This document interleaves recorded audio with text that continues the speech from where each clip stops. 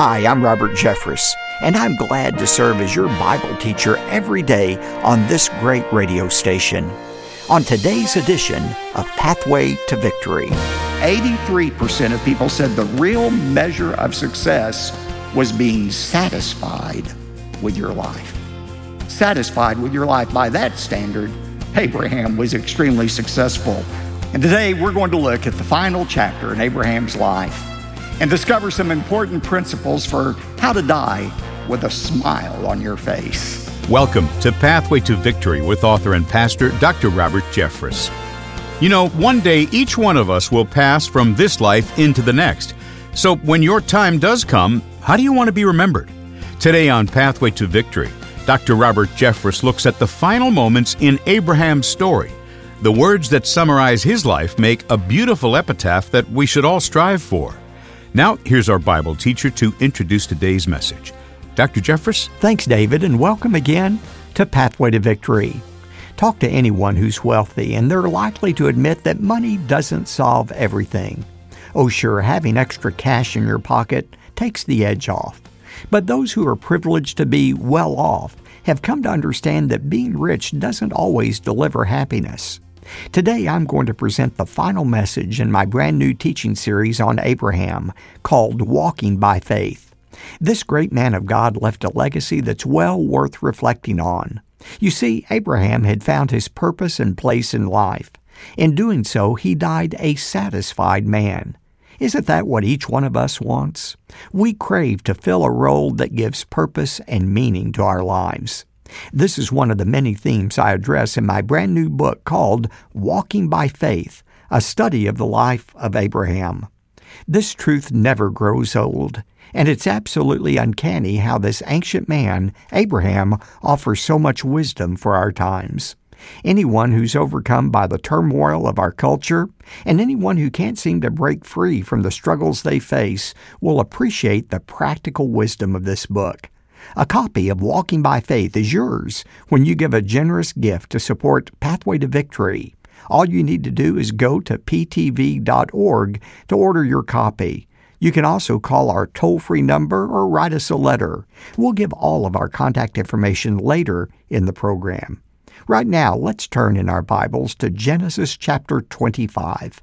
I titled today's message, How to Die with a Smile on Your Face.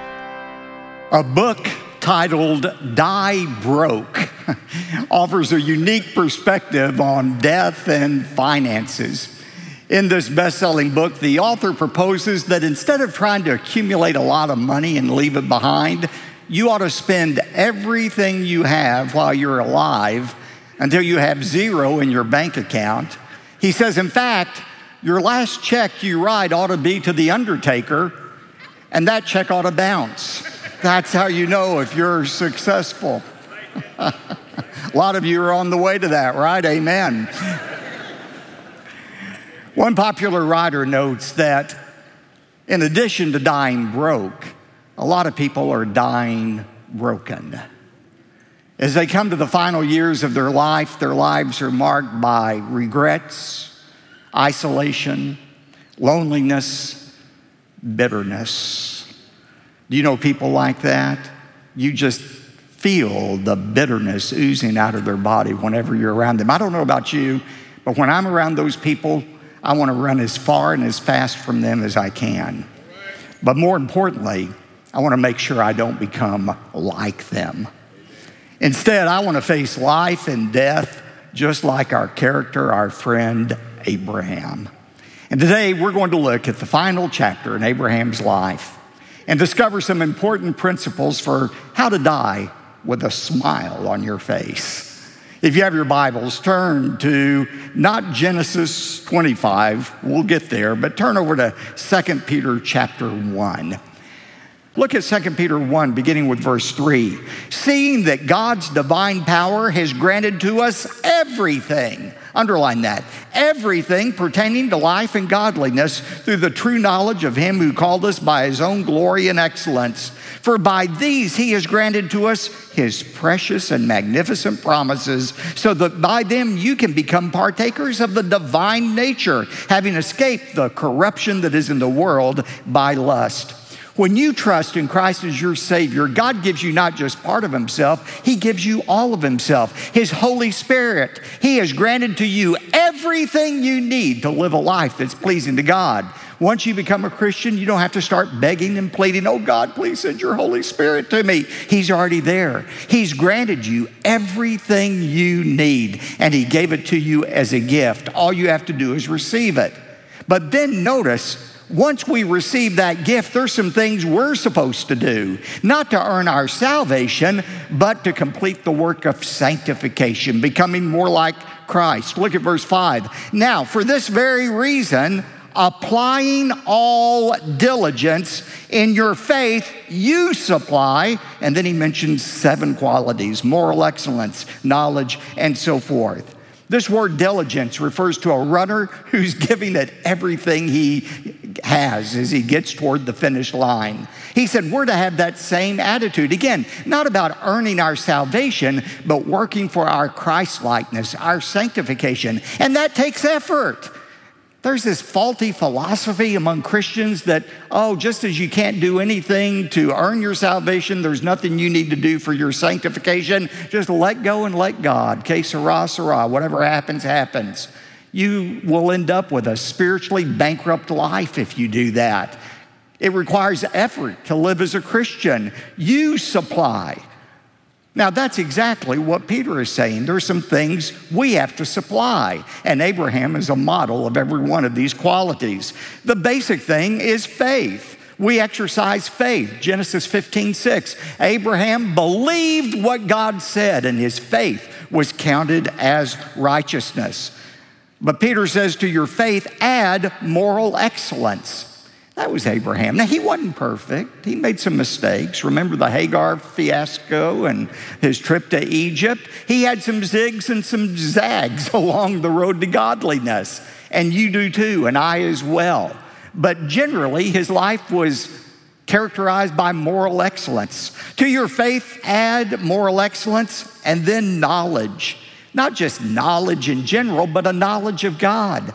Abraham grew in his knowledge of God from the moment he trusted God at age 60 till the moment he went home to be with God at age 175. One writer says it this way about Abraham: all of his life, he was a student in God's college of divinity. Are you learning more every day about God through your relationship with him? Add knowledge. To your knowledge, add self-control. Proverbs 16:32 says, he who is slow to anger is better than the mighty, and he who rules over his spirit is better than he who captures a city. You see that over and over again in Abraham's life. Self-control. To your self-control, add perseverance. I've cited it before, but I love Eugene Peterson's book, A Long Obedience in the Same Direction. What a perfect description of the Christian life. That's perseverance, continuing to march toward God and godliness. And that's the next word. To your perseverance, add godliness.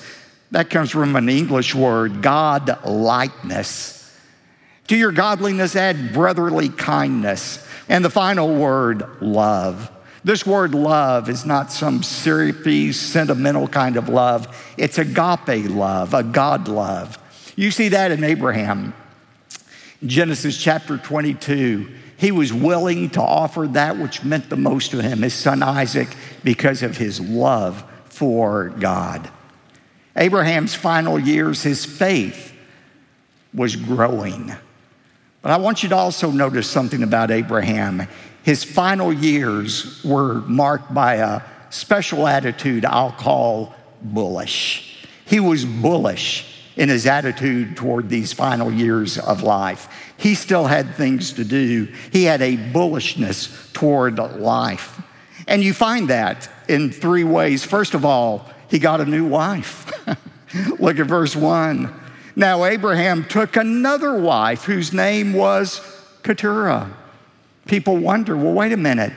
Did that mean he didn't love Sarah, whom he had buried? Not at all. Look at Genesis 23:2. When Sarah died, she died in Hebron, and Abraham went to mourn for Sarah and to weep for her. In his 175 years of life, there's only one time the Bible records that Abraham wept, and it's when his wife died. And that word to weep literally means to beat one's chest. No, it's not good for a person to be alone. If you are a widow right now, if you've lost your husband or wife, remember, you are free to marry. You're free not to marry, but whatever you do, just do it in the Lord. But Abraham decided he was going to have a new wife. Here it comes. And with the new wife came a new family. Abraham had 6 more children with Keturah. He was 140 when he started the new family. Abraham was so old that both he and his children were in diapers at the same time.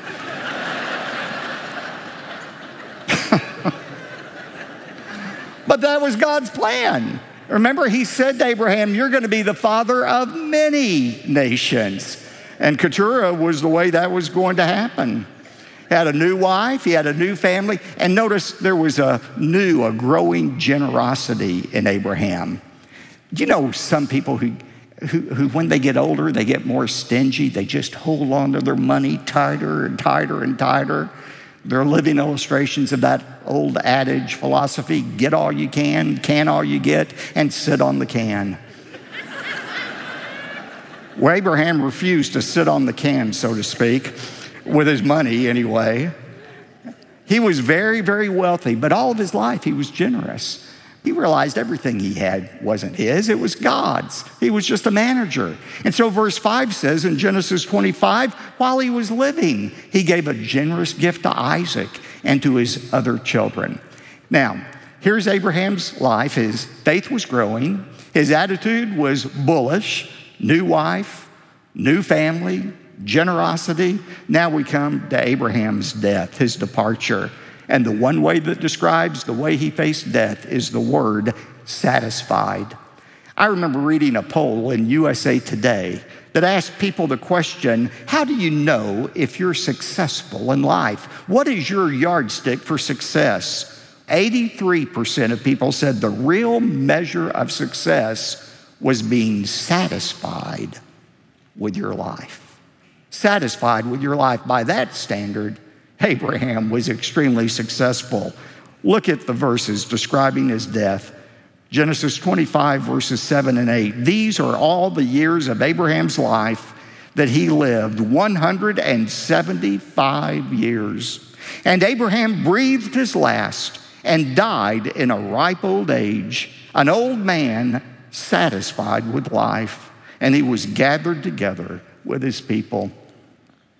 Boy, I would love to have that as my epitaph, wouldn't you? He died at a ripe old age, satisfied with life, and gathered together with his people. How do you pull that off? I want you to notice from Abraham's life 3 facets of being satisfied with your life. First of all, he was satisfied with his past. He was at peace. He was content. That's what the word satisfied means, content. He was content with his past. Doesn't mean he had a perfect past. He didn't. The first 60 years of his life, he was an idolater. He was an idol worshiper, just like his father had been. He had made big mistakes, not only before he was a believer, but even after he was a believer. He sinned, but he knew his sins had been forgiven. That's the only way you'll be at peace with your past. Genesis 15:6, Abraham believed God, and his faith was counted as righteousness. Remember in Romans 4, Paul uses that experience as an example of what saving faith is. Romans 4:5, but to the one who does not work, but believes in him who justifies the ungodly, his faith is counted as righteousness. Blessed is the man whose sin the Lord does not take into account. Abraham knew that as blemished as his past was, his past had been forgiven, forgotten forever by God because of his faith. Do you have that assurance? Do you know that your sins have been wiped away through the blood of Jesus Christ? That's the only way you're going to end your life satisfied. If you're satisfied with your past, not only that, Abraham was satisfied with his present life, especially with his children. He knew as he faced death that he had successfully passed on the baton of faith to his children and his children's children. Where do I get that? Listen to Hebrews 11, verse 17. By faith, Abraham, when he was tested, offered up Isaac, and he who had received the promises was offering up his only begotten son. Now, look at verse 20. By faith, Abraham's son Isaac blessed Jacob and Esau, his grandchildren, even regarding things to come. And then by faith, Jacob, as he was dying, blessed each of the sons of Joseph, his great-grandson, Joseph, and worshiped leaning on his staff. And by faith, Joseph, when he was dying, made mention of the exodus of the sons of Israel and gave instructions concerning his bones. You get that? By faith, by faith, by faith, down the generational line until 430 years after Joseph, when Moses was ready to lead the exodus, the children of Israel remembered the instructions of Joseph made 430 years earlier. Why did they remember them? Because the faith had been passed on and on and on throughout the generations. Dr. Crystal used to say, every civilization is only one generation away from barbarism. If we don't pass the faith to the next generation, the faith is lost. Abraham knew he had passed on his faith successfully. Now, I know some of you feel guilty about that right now because maybe your faith hasn't been passed on to your children and your grandchildren. If that's true of you, let me just remind you, ultimately, you're not responsible for your children's response. God was a perfect father, and yet he had two wayward children named Adam and Eve who departed from the faith, even though they had been raised in a perfect environment, the Garden of Eden. But just remember this, the final chapter of your children's life hasn't been revealed yet. Your duty is to pass on that faith and keep loving them, keep praying for them. The end hasn't been revealed yet. Abraham did the best he could in passing along his faith to his children and to his grandchildren. Thirdly, Abraham was not only satisfied with his past and his present, he was satisfied with his future. Look at verse 8. Abraham breathed his last and died at a ripe old age, an old man satisfied with life, and he was gathered to his people. What does that mean, gathered to his people? Some people try to downplay this. I read some commentators who said, that just means he was buried with his ancestors. Well, no, that's not what happened. He wasn't buried with his ancestors. He was buried with Sarah, but none of his other ancestors. No, who were Abraham's people? They were the godly who had gone before him, Seth, Enoch, Noah, Methuselah, all of those. Where were his people? Not in the cemetery, they were in heaven. This is an expression for going to heaven. When Abraham died his last, he died at a ripe old age and he was gathered with his people in heaven. Let me ask you a question. When you shut your eyes for the very last time here on earth, who are the people you're going to be gathered with? Are you going to be gathered together in heaven with the saints who have gone before you? Or are you going to be gathered in hell with the blasphemers, the skeptics, the critics? We're all going to be gathered with one group of people or the other. Abraham knew he was going to be gathered together in heaven with his ancestors. You say, Pastor, that sure is reading a lot into this. To read heaven into this? How do you get heaven out of this? By reading the Bible. Hebrews chapter 11, verses 9 and 10. By faith, Abraham lived as an alien in the land of promise, as in a foreign land, dwelling in tents with Isaac and Jacob, fellow heirs of the same promise. For Abraham was looking for the city which has foundations, whose architect and builder is God. Even though he was a wealthy man, he never owned a piece of land until the end when he bought a cemetery plot. He never built a permanent house. He lived in a tent, even though he could have afforded much more. Why? He was looking for something better. And at the end, he experienced it because of faith. Abraham was willing to let go of his desire for money, for approval, for fame, in order to grab hold of that which is eternal. That's why we honor the life and the death of Abraham. When I think about letting go of the temporary to gain the eternal, I think of that legend from India that Erwin Lutzer recounts in his book, Your Eternal Rewards. Remember the legend? A beggar stood beside the road with a little bowl to beg for rice from those who would stop by. One day, a wealthy chariot pulled up, and a wealthy Raja descended from the chariot. He went over to the beggar, looked into his bowl, and said, "Give me a grain of rice." The beggar was perplexed. Why would a wealthy man want a grain of rice? But he gave it to him, felt obligated to it. The wealthy Raja asked again, "Give me another grain." And now angry, the beggar gave him another grain. "I want another," the Raja demanded. And seething with bitterness, this beggar gave him the last grain of rice that he had. The Raja left. The beggar was standing there, not understanding, resenting what had just happened, until he looked into that little bowl and he noticed something glittering. It was a piece of gold, a grain of gold, the size of the grain of rice that had been taken. And as he looked further in the bowl, there was a second, there was a third. For every grain of rice he had given to the wealthy man had exchanged it for a grain of gold. And then Erwin makes this application. If we clutch our bowl of rice, we shall lose our reward. If we are faithful and give God each grain, he gives us gold in return. And the gold God gives will surely survive the fire. Abraham was willing to let go of that which was temporal to gain hold of that which is eternal and will never fade away. He's a perfect demonstration of Hebrews 11:6.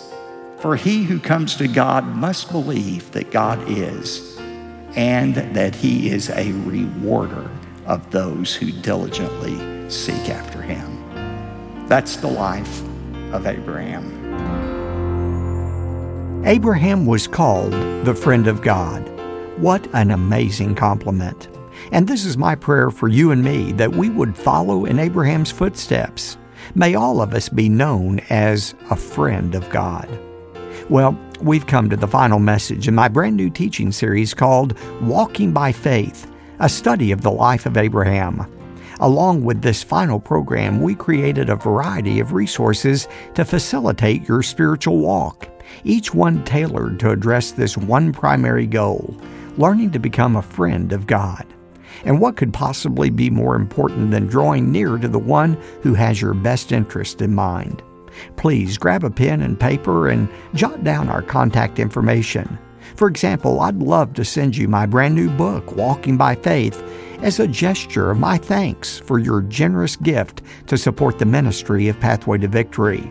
Today is the last day to request your copy. Then, Pathway to Victory is pleased to offer DVD and CD recordings of this brand new teaching series, Walking by Faith. This format is helpful to many of our listeners because the DVDs and CDs are unedited. Today's sermon, for example, was abbreviated in order to fit inside our half-hour program, but the original presentation was much longer. Now, David is going to repeat all this information. Please take a few moments to get in touch with us today. And thanks again for your generous support of Pathway to Victory. God is using our partnership to pierce the darkness with the light of His Word. David? Thanks, Dr. Jeffress. Today, when you invest in the ministry of Pathway to Victory by giving a generous gift, we'll say thanks by sending you the brand new book by Dr. Jeffress, Walking by Faith. Call 866-999-2965 or visit our website at ptv.org. And when you give $75 or more to support this ministry, we'll also send you the complete collection of audio and video discs for the Walking by Faith teaching series. You'll get that along with the study guide. Now, this is the last day we'll be mentioning this very special offer, so don't wait to get in touch. One more time, call 866-999-2965 or go to ptv.org. You could write to us if you'd like. Here's that address: P.O. Box 223, 609, Dallas, Texas, 75222. Again, that's P.O. Box 223, 609, Dallas, Texas, 75222. I'm David J. Mullins, wishing you a great weekend. Then join us again next week for a study in Revelation called Final Conquest, right here on Pathway to Victory. Pathway to Victory with Dr. Robert Jeffress comes from the pulpit of the First Baptist Church of Dallas, Texas. The Pathway to Victory cruise to Alaska with Dr. Robert Jeffress set sail from Vancouver, British Columbia on June 15, 2024. Join me along with musical artists Rebecca St. James and Michael O'Brien and comedian Dennis Swanberg for a vacation you'll never forget. I promise. You will come back spiritually, physically, and emotionally refreshed. Book your spot on the 7-day Pathway to Victory cruise to Alaska at ptv.org.